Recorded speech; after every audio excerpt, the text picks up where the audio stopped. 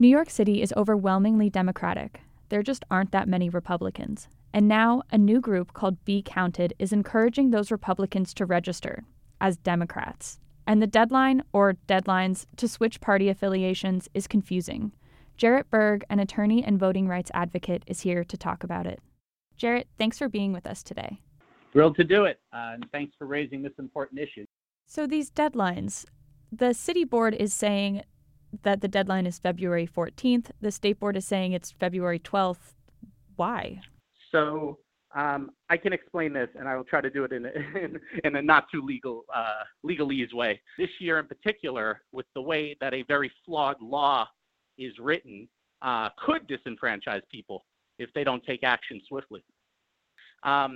So Albany enacted a law, I mentioned, in the last 2 years that changed the party enrollment deadline to February 14th. But because it's pegged to a calendar date and not a particular amount of days before an election, obviously that moves around with each year.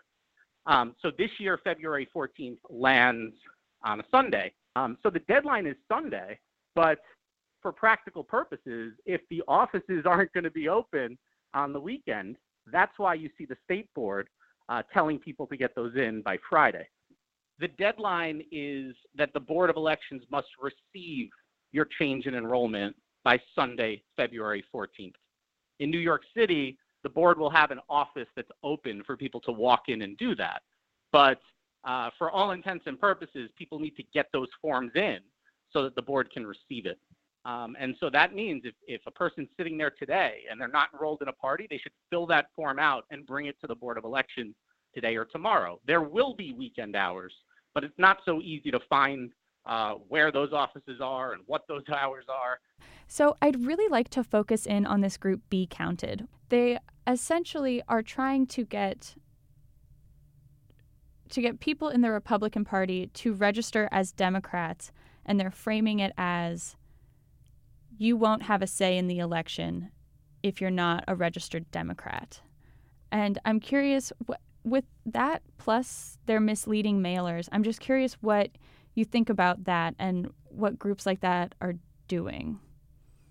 So just with the caveat that I'm an attorney and I haven't seen the mailers that you're talking about. So if they're misleading as to dates and deadlines and they're giving people incorrect information about their rights, that is illegal and it should be illegal and those should be prosecuted. So from a voter protection standpoint, which is the world that I come out of, we see pernicious efforts to misrepresent what people's rights are about who's entitled to vote and who's not, with criminal justice issues, with the hours and locations of voting.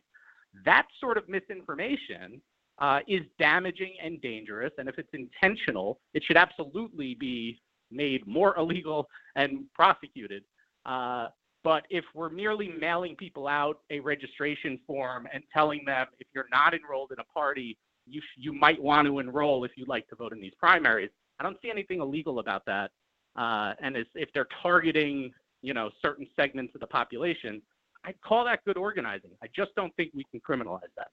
Jarrett Berg is an attorney and voting rights advocate in New York. Jarrett, thanks for being with us today. Thanks for having me.